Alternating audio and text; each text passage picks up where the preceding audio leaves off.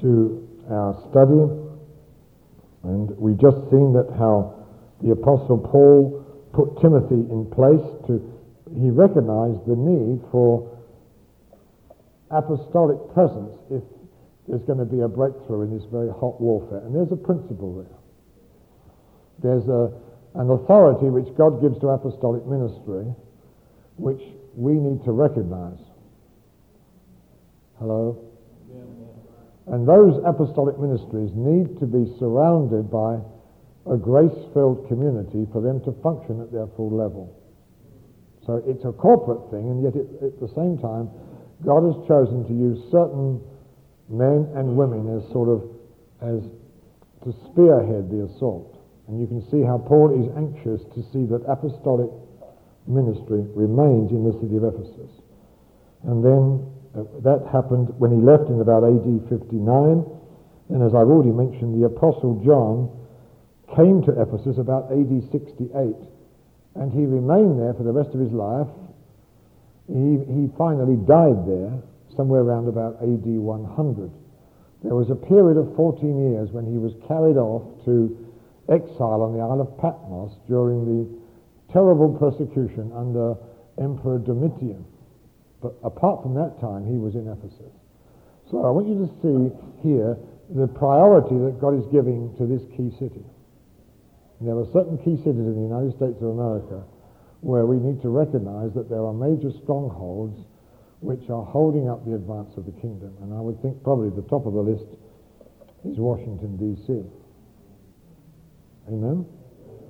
And one of the major strongholds in the United States of America, not in my opinion because it's so obvious, is that we have to deal with Freemasonry. And that's got its tentacles into everything. And when that comes down, there's going to be a breakthrough. I haven't obviously time to tell the story, but the reason that the Finney revival was so powerful was because just before the Finney revival took place, there was a complete collapse of Freemasonry across the United States of America.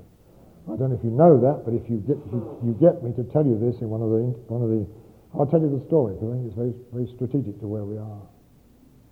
And Finney himself was a 7th degree Mason. And when he got powerfully converted, he realized the demonic error of what he was in, and he wrote one of the most powerful rebuttals of Freemasonry, which I'm glad to say has just been republished. And if you want more information on Freemasonry, we can give it to you, because it's part of the warfare that's going on right now. And it's got to be powerfully dealt with. And just as a commemoration of the year 2000, they built an enormous new monument to Freemasonry just south of Washington. Is it Alexander? Is that the name of it? Is that the place? Yeah, and they've spent millions and millions of dollars building this edifice here, which is part of Satan trying to assert his stronghold here. So we've got to become wise about particular strongholds we need to deal with. In the South America, in the southern part of Texas, I meant to say, here, and in the southern part of America, we've got different strongholds. And the Lady of Guadalupe is a good example of what I'm talking about. And certain locations of great spiritual strength, they're the geographical gates that we've got to deal with. And there are certain people that will become the personified gates that we have to deal with. But I'm not praying for them to go to hell. I want them to be as powerfully converted as the Apostle Paul was. Amen? Amen. Okay, let's move on then, and we'll get into this. Okay, so the Ephesian church of history, I say in verse 11, at the time that Paul wrote the letter, never became the full manifestation of what he saw in spirit. And in my opinion, there's never yet been a church which lived to the full revelation of Paul's letter to the Ephesians. It's a prophetic book waiting to be fulfilled. It's a step-by-step manual of how to take a city. Let's do it in his name, by his power, and for his glory. Because I don't believe any scripture of God is going to fall to the ground. Amen? It will be fulfilled. Amen? So there's got to rise up churches that are going to do the full deal. And I'm inviting you with me to believe, God, that the city that we represent can become truly Ephesian. Amen? During John's exile on the Isle of Patmos, Jesus, through the Apostle John, Jesus wrote to the church at Ephesus. It's one of the letters of the book of Revelation. It's the first letter because it was the key city. All those 7 churches of the book of Revelation were churches that were overseen by the apostolic ministry that flowed out from the city of Ephesus. And of course the Apostle John was key to all that. Amen. Right, let's move on now and let's just come on to what is the beginning of today. Page 13, day 2. We'll catch up, don't worry. I've said some of it already. So within 2 or 3 years, we see that there's a powerful breakthrough in AD 57. The first attacks began within 2 or 3 years, and we find a guy in Acts chapter 19 called Demetrius. I want to say a little bit about Demetrius, because he became a gate of hell. He became an instrument of Satan to viciously attack the Church of Jesus Christ. Now, his argument actually was an economic one. He was making a fortune by selling silver idols of Diana, and he saw that if people gave up worshipping Diana, he's going to lose his livelihood. Amen? So his motivation is economic. But he's used by Satan to stir up a great assault against them. And he's using this idea, he'll ruin our income. If you read this verse 25, men, you know that we have our prosperity by this trade. Now, would you not say that the mafia would say a similar thing about drugs?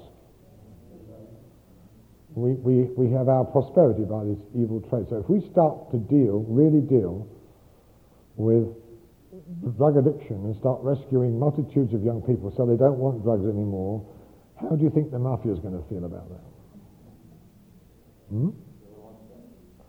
And they're going to start to come again, because this is already happening in Cali, you know that, and the battle is on in Colombia, and they've moved to some of the drug barons who could not survive the spiritual atmosphere in Cali have moved to Bogota, and what's the other one beginning with M? The other city. I can't hear you saying. Medellin. I know it's a big city, yeah. And the battle's on in all those 3 cities right now. We need to, but you see, I want you to be involved in the world scene, because what happens in these cities is going to very much affect what flows into the United States of America. I've already mentioned there's a big battle on now in Mexico.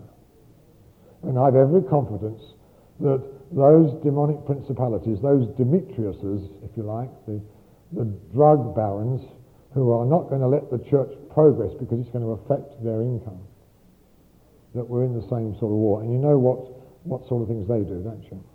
But we needn't be too scared of all this, because I had a privilege to go to the depths of Siberia not that long ago. I went to this guy who is a Ukrainian Russian who was trained in Sweden. Then he went to Abakan, a town on the border of the deepest south of Siberia, approaching Mongolia there. He went and just started, he was active in the mafia. The tragedy is that when communism fell in Russia, it was the mafia that took over. That's the tragedy. And he was one of these up-and-coming mafia guys, and he got powerfully converted, and then went to Abakan and started a church there, a raw church. Imagine this was where the slave labor camps were, where they worked in the coal mines, worked in these steel mills, and these are the descendants of those terrible days under communism. And God's powerfully moved there. He's got a church. When I was there about 18 months ago, he had a church there of 1,200.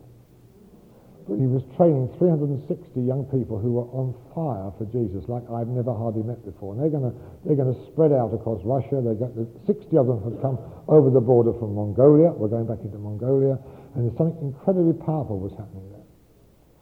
And he told me this story. He said that he's a man of faith, and he's seen financial provision for the work. He lives a humble life, but he's not short of money for the kingdom. Hello? And he was driving around. He's planted 30 churches, by the way, in less than 10 years. And he was driving around this whole vast area of Siberia in this tatty old Russian Lada car that kept breaking down. He said, God, I need a decent car to fulfill my ministry. And the mafia noticed this guy had now built some very, very beautiful buildings and obviously had money to do the work, and they thought, this guy's making money, so they said, we're going to come along, we're going to protect you, but there'll be a fee, usual mafia deal. Well, he knows the mafia, they know him. So these three mafia leaders came to him and said, look, we'll need you to give us so much a month now on, because we've estimated this is something about your income and we want our cut, and then we'll look after you and we'll make sure you're okay. He said, I can't give you God's money. And they said, but you understand our ways. And so they left him with an ultimatum that if he did not agree to this monthly payment, they were coming back in a week's time to deal with him. And he said to them, he said, don't you understand? You're not dealing with me, you're dealing with God.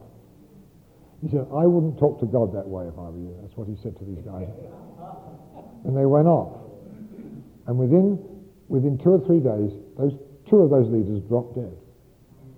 And the whole town knew about it. And the third guy realized this was the judgment of God, and he repented. Came to this guy, Ruslan his name is, came to Ruslan and asked him to pray for him that God might forgive him. And he was powerfully converted. But here's the delicious bit, because this guy, he drove around in a almost brand new BMW Series 7, his great big beautiful mafia car, and he gives it to Ruslan. So when I met at the airport, I'm met by the mafia car, which now belongs to the church, and he's driving around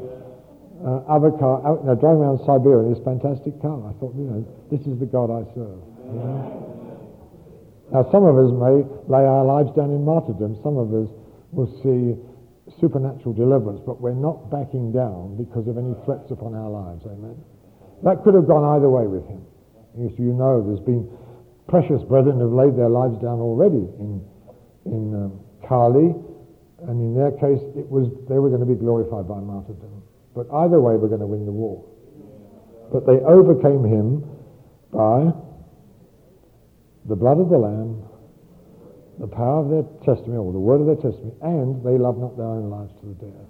Now that may seem very melodramatic in America, but I tell you, in many parts of the world that I go to, that's the accepted price that you pay.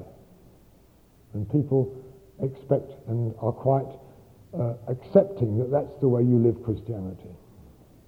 And I feel it needs to come, because if we're going to can you imagine America free from the curse of drugs, with the drug barons either converted or whatever? I mean, one way or the other, the power of what they are putting across this area is broken.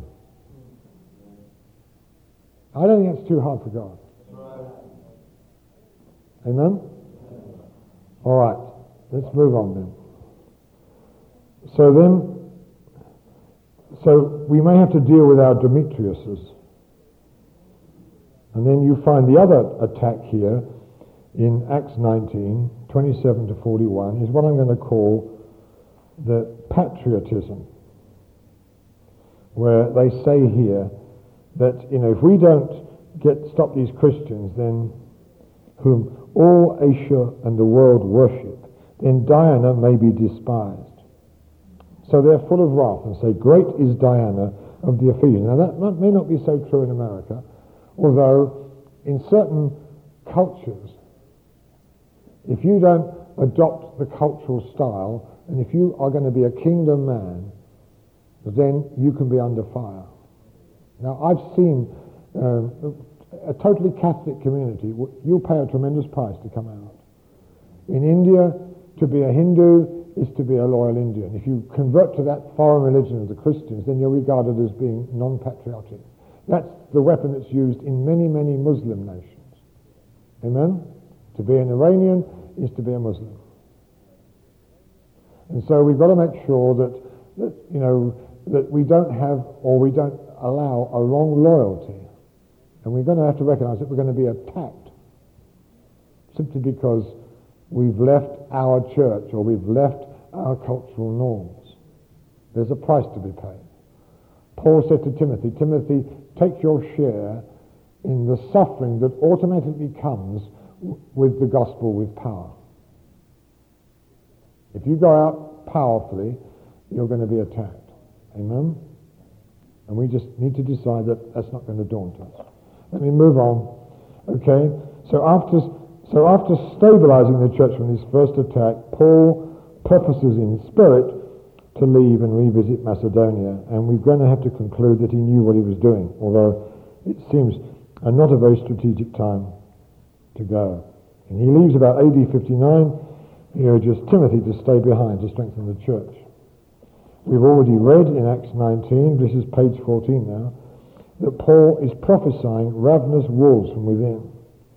He warns the elders, we've already read that, and then over the next 30 to 35 years, the church at Ephesus experiences many attacks, and it's only just about able to hang on rather than grow and have a more significant impact on the city. Now, I'm not saying we're going to go through these same historic lengths of time, but I do want you to understand that there isn't one, what I'm going to call, there's not one moment when a city is suddenly taken.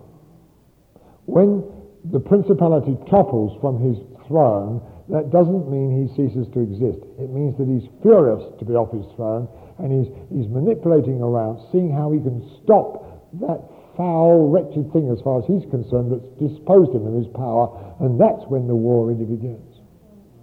And whether it takes 1 year or 35 years, we stay in the fight. Amen? And I don't expect Boston to be changed overnight, but I do expect it to be changed. I have a feeling at the end of the age, because we've got a lot more understanding than they did, because they were just stumbling their way into that where no one had ever been before. It's like we felt in Bombay way back in the 60s. There weren't any books on spiritual warfare. No one understood this realm, but we just stumbled through trying to hear the Spirit of God and doing what he said, and we saw the breakthrough.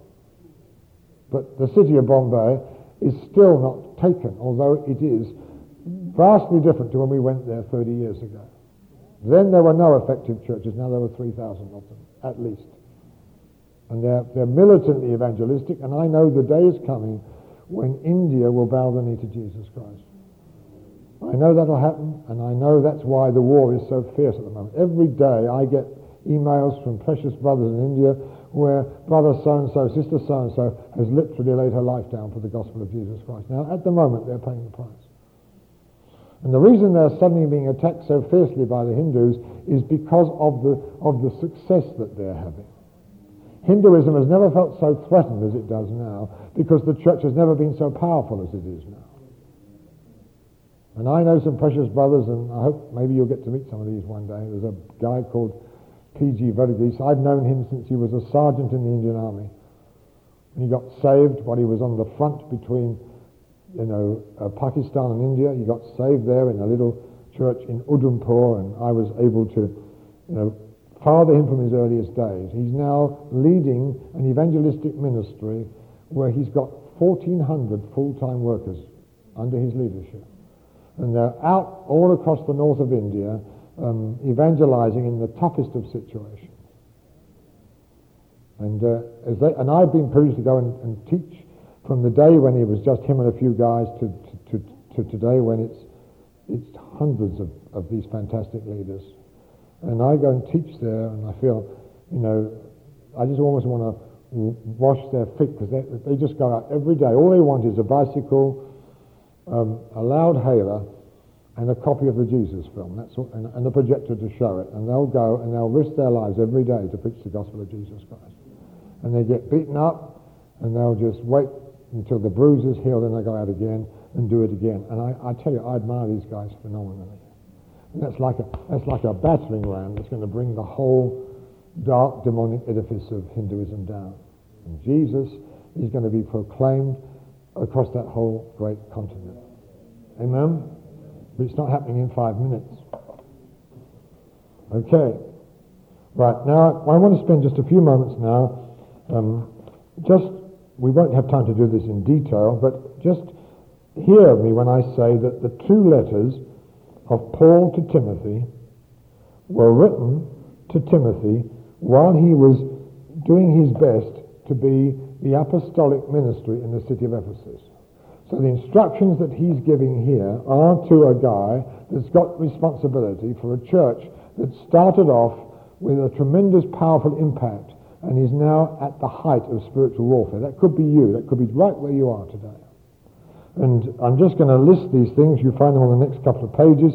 I haven't got time to develop them, but I've summarized them for you. And you'll find that if we go now to 1 Timothy, please. Let's just look at that, and then after lunch, we will actually get into the letter of the Ephesians itself. That's where we're heading, okay? But we're just going to look at this first. And first of all is the need to deal with all kinds of false doctrine. Strange doctrines, Gnosticism, and I tell you, Gnosticism is alive and well in our churches right now, where you go for special knowledge, and there's all kinds of strange allegorical teachings which have got no biblical foundation.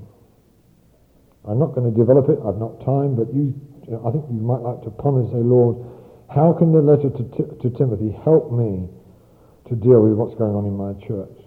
It talks about myths and endless genealogies. Now, you see, in every truth, there's a danger of error.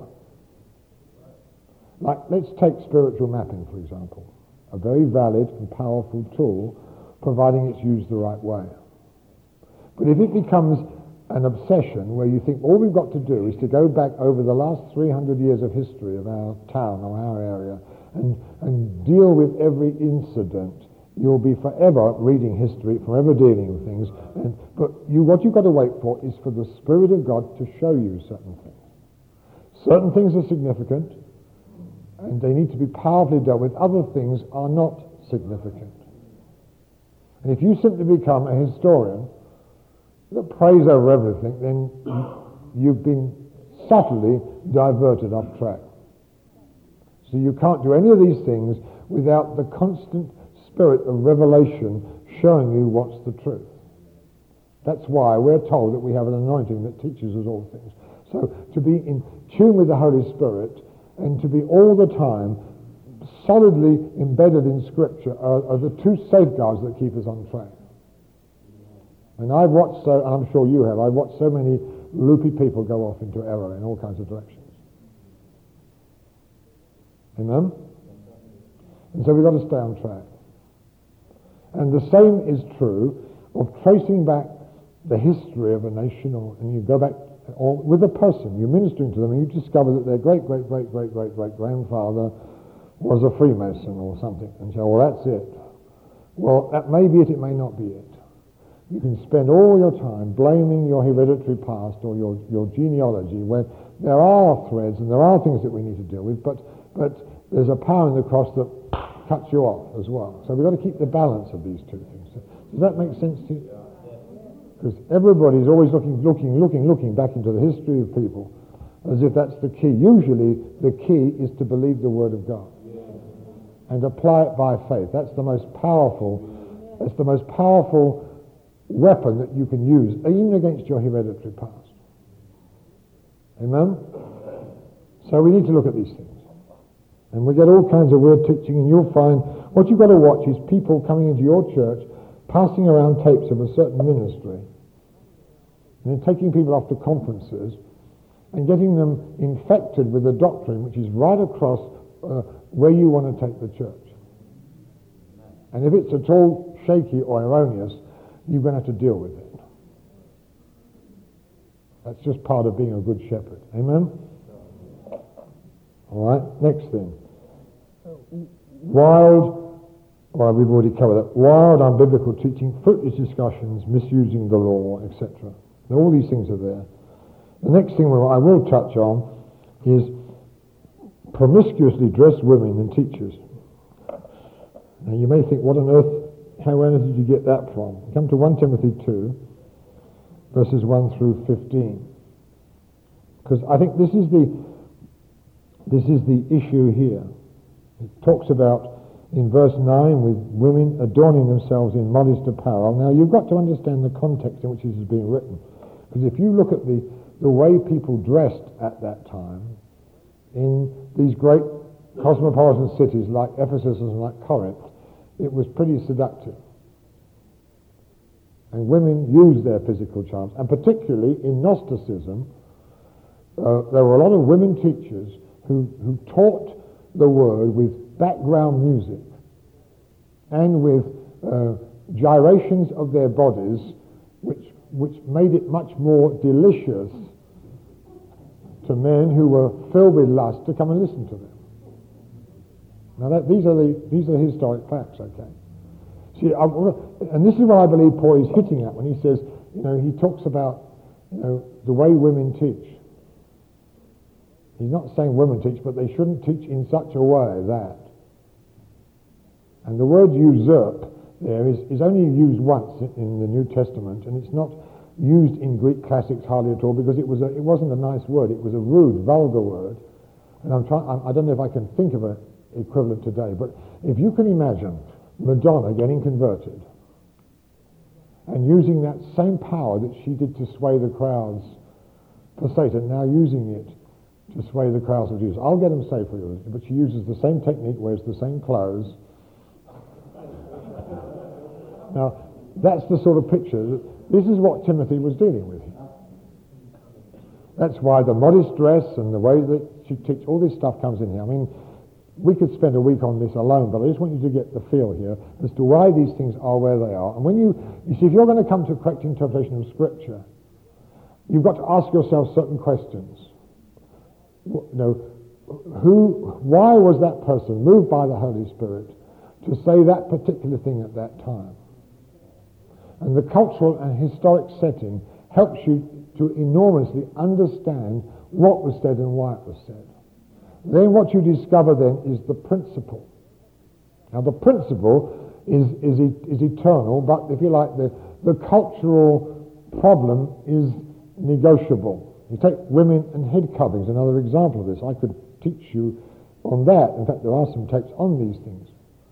Because they say, well, why did Paul say that then at that time to women? Well, if you go into the culture, and if you come from an Eastern culture like I've been privileged to do, you understand these things. And you realize what he was saying. And what he actually says, which is crucial, is in verse 10 of 1 Corinthians 11, he says, what he literally says in the Greek, which has been distorted by the translators because they want to make it fit their doctrine. And they say a woman ought to have a sign of authority upon her head, which is not in the Greek at all. What it says in the Greek is a woman should have authority over her head. The subject of the sentence has the power to exercise authority over the object. So the woman has authority over her head.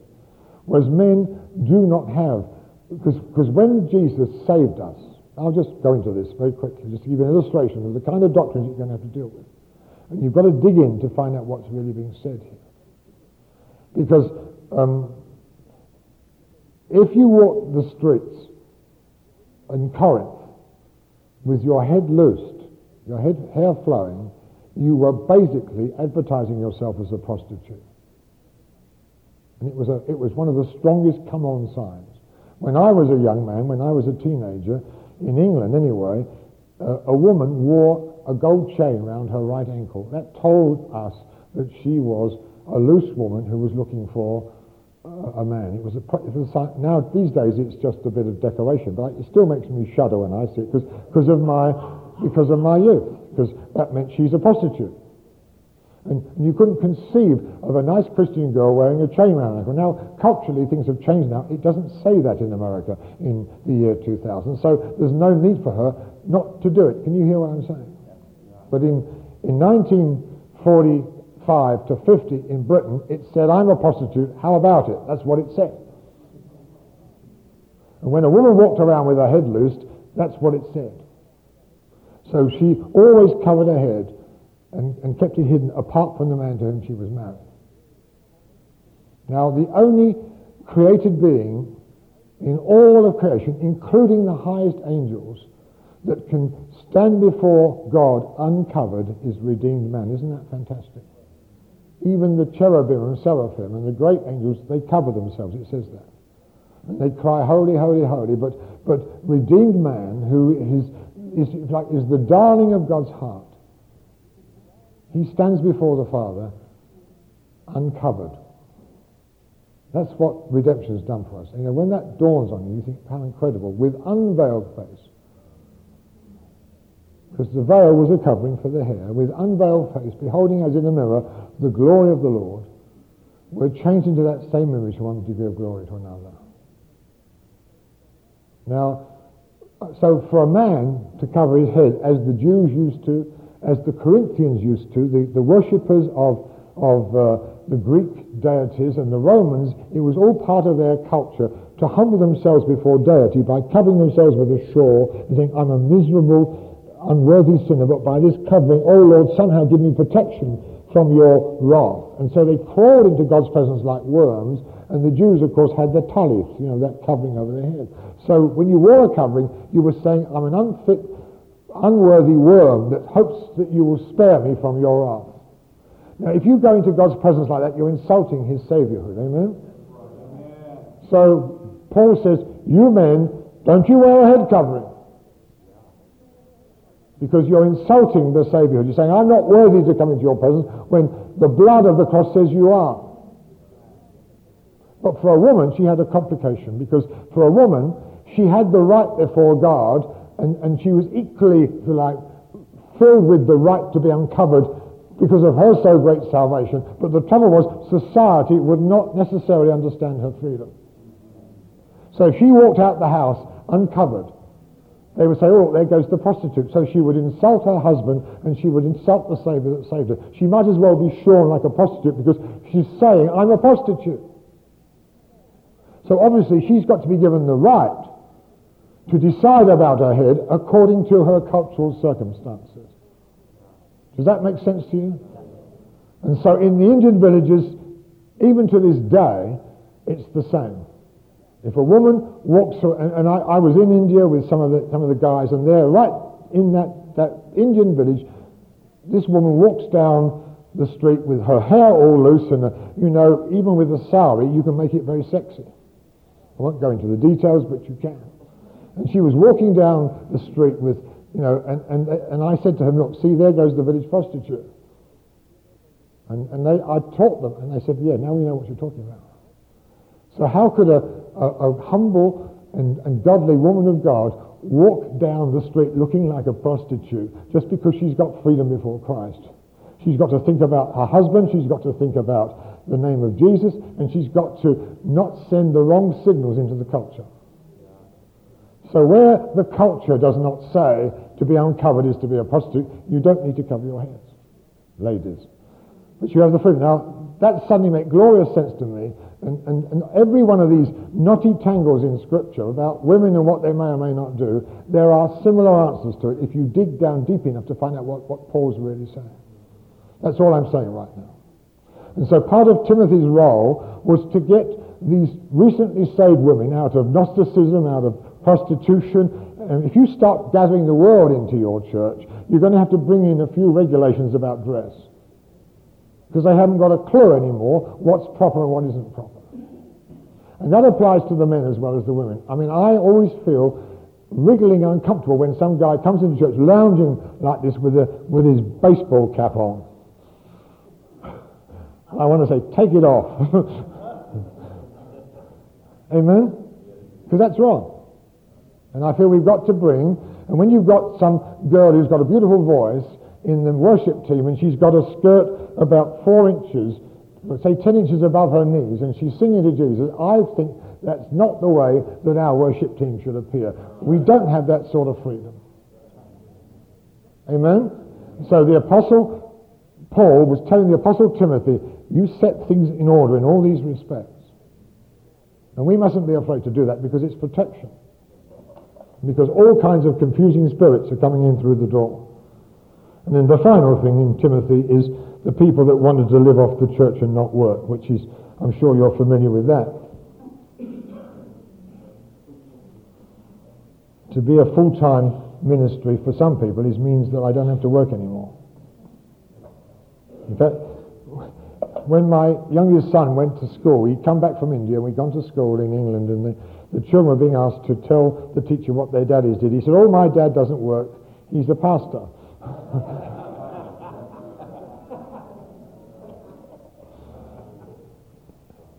Amen.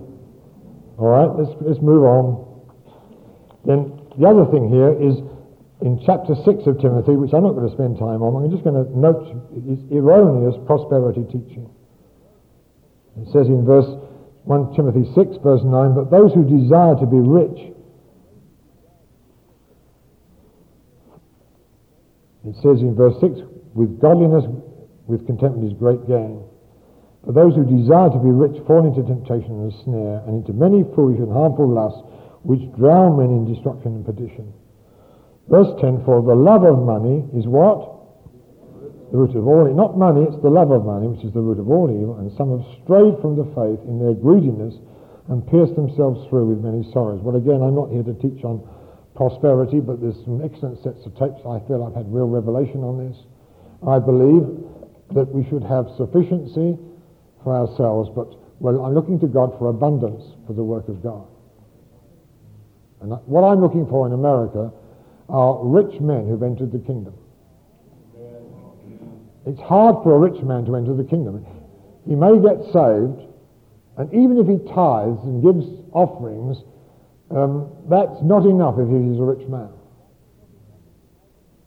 Because just as I've been given gifts for the ministry, other men are given gifts which are equipping them to make a lot of money, but the purpose is for the kingdom. And I've met possibly one man in America that's got this message clear. Jesus said it's hard for a rich man to enter the kingdom, because what it means is that all your financial resources now come under the direct rule and government of God. He may tell you to live on 2% and give 98% away, and yet still have the same enthusiasm to make money, but it's for the kingdom. Twice, Paul urges his people to work for the purposes of having enough to give. That's the only reason he says, you work real hard so you've got plenty to give away. That's what he says. And I don't know anybody that I've met who said, look, I took a second job because I didn't think I had enough money to give for the purposes of the kingdom. So I took a second job. You might do it for a bigger house or a better car or to get your children through college, but I tell you, to just do it for the kingdom, I've met very few people like that. When that day comes, we're going to have the resources to get the job done. I've met someone in Zimbabwe.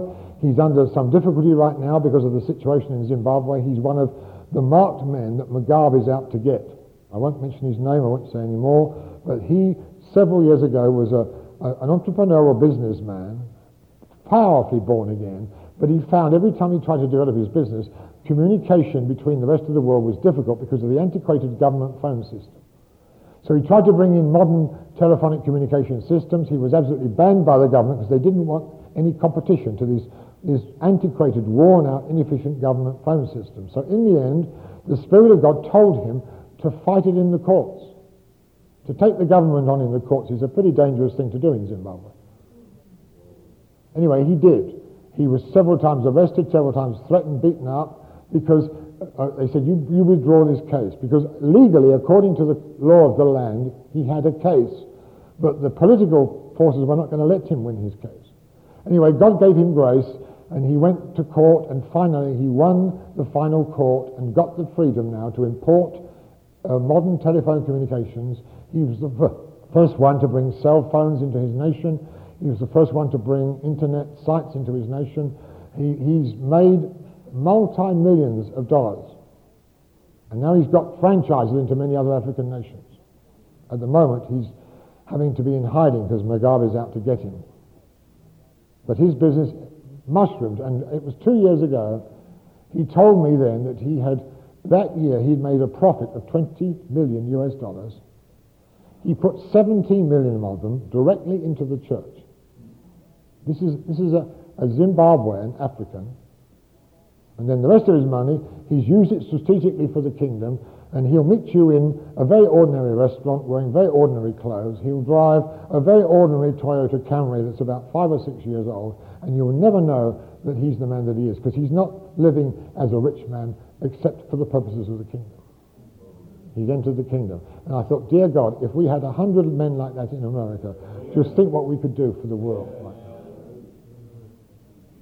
now. I've had him come to several other African nations and take seminars for businessmen on how to become a kingdom businessman. And I know businesses all over African nations are now shooting out into power and prosperity because of his teaching. Amen? So Timothy had to deal with a false prosperity message, and we've got to do the same in this nation without losing the true prosperity message. Amen? All these things are necessary. Let's just move on. Then let me just mention this, and I won't go any longer. He then calls Timothy to be an example. And then I mentioned some things. They're all there in the letters to Timothy. You can find them. He's to be in holiness and purity of life. He's to flee what's harmful and pursue what's profitable. You come to 1 Timothy 6 and verse 11, for example. He's just dealt with this false prosperity thing, and then in verse 11 he says, "But you, O man of God, flee these things." And I want you to agree with me that the ministry that you have responsibility for will never be known for any kind of financial greed. That we won't rip off the people, although we'll encourage them and we'll teach them, for their sake, to get into God's glorious prosperity lifestyle. We're not here to rip them off. And we want all our finances to be done with the highest level of integrity. But you, O man, you flee these things. And that flee is a pretty powerful word. And when you're facing a few financial crises, that's the time you hold course. And you don't write the begging letter, and you don't try and manipulate a few people. It's the easiest thing in the world to do. My invitations, I don't say, well, if I go there, they'll give me a $5,000 honorarium. If I go there, they'll give me a $300 honorarium. God knows I never do that. I say, God, where do you want me to go? And I honestly, before God, and God knows I'm telling the truth, I pray, and I'll go where he tells me to go, whether it costs me money or whether it's one of those places where he allows me to receive something to help continue the ministry. And I tell you, sometimes I've been sorely tempted. It's not easy to stay on track on these things. Here you are facing all kinds of financial pressures, and this brother says, come to our conference. Well, I know that conference. That could be just what I need, $6,000 or whatever. That's just what I need right now. But you say, well, I'm sorry, brother, I've got to go to so-and-so. Now, in the long run, you don't lose out on these things. But it takes a lot of financial integrity. And it takes a lot of courage to stay on track with these things. And if we're going to be city-taking people, we're going to have to live this way. Then verse 12, fight the good fight of faith, which I'm not going to go into. So he fled what was harmful. Now come back to verse 11. This is what he had to pursue. Pursue what? The front page of Charisma? Going to the right conferences to meet the right people to get your name known?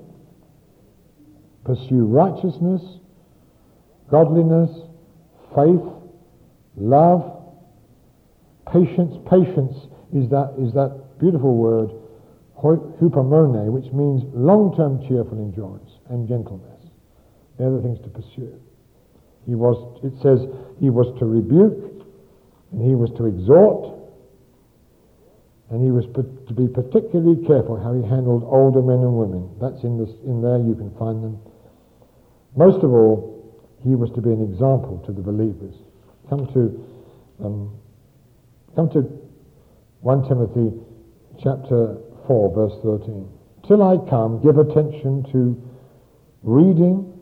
Listen to this. Till I come, give attention to reading, to exhortation, to doctrine. Don't neglect the gift that's in you, which was given to you by prophecy, with the laying on of the hands of the eldership. Meditate on these things. Give yourselves entirely to them, that your progress may be evident to all. As a leader, you've got to be seen to be making progress. Even at I want people to see the same Alan Vincent at the end of 2001 that they met at the beginning of 2001. I'm always on the stretch for new things. New revelation, and new encounters with the living God. Take heed to yourself, verse 16, and to the doctrine. Notice if you go through 1 Timothy and 2 Timothy, how many times the word doctrine comes. It comes again and again and again and again. You've got to lay a sound word foundation for it. Continue in them, for both in doing this you will both save yourself and those who hear you. If you don't make progress, you stop the church from making progress. If you make progress, you as it were, you drag them along in the wake of where you're going. Amen? All right, so that's how he wrote to Timothy. And one more thing, most of all, he was to be an example to believers. And then at the end, bottom of page 15, he was to deal completely with fear. That's, of course, in 2 Timothy chapter 1, where he's told not to fear. And then it's in connection with verse 8, therefore do not be ashamed of the testimony of our Lord, nor of me his prisoner, but share with me in the suffering for the gospel according to the power of God. If you start shaking cities, you're going to be attacked. And you can see Timothy looking at Paul saying, I'm not sure if I really want to follow you, because you're in jail. And you've suffered a lot. And maybe I could find something a little more comfortable. But that won't take cities. Amen? Okay. Through warring faith, he was to grasp the things prophesied over him. That comes several times in Timothy. Prophecies have come. A good example would be back in 1 Timothy chapter 1, verse 18. I'll just give you one example of that. But it comes several times in the Timothy letters. He says, I charge you, and that word charge is a very strong word. Basically, I command you, like a military officer, I command you, son Timothy, according to the prophecies previously made, concerning you, that by them you may wage the good warfare. Prophecy is weaponry for warfare. Amen? And so, finally, we come to Paul's letter to the church at Ephesus. And I'm just looking now at page 16. He writes so as to establish principles by which they may fight effectively and win the battle that's raging all around them. This is the complete manual I've got here for city taking. If we do all this in the progression that it's there, then there's no doubt we're going to take cities. There's no doubt they would have taken cities. Now Paul writes this letter about AD 64. He's been in jail for something like 4 years when he writes it. It's probably written from Rome. I've already said after about 4 years in jail. And as we've already said, the church has been under fire for several years. It's now making little progress after a glorious start, because a major principality, which we now know is the great goddess Diana or Artemis, it's stubbornly resisting any advance of the kingdom. And so now we're going to begin this afternoon after lunch to go over this. Amen? So we've got a little time, and that's a very quick skim through. I couldn't do any more detail. But I hope it's made you think, and you've written some notes about things you're going to have to read about and put into practice. I mean, because that's what this is all about. So we've got a few minutes for questions.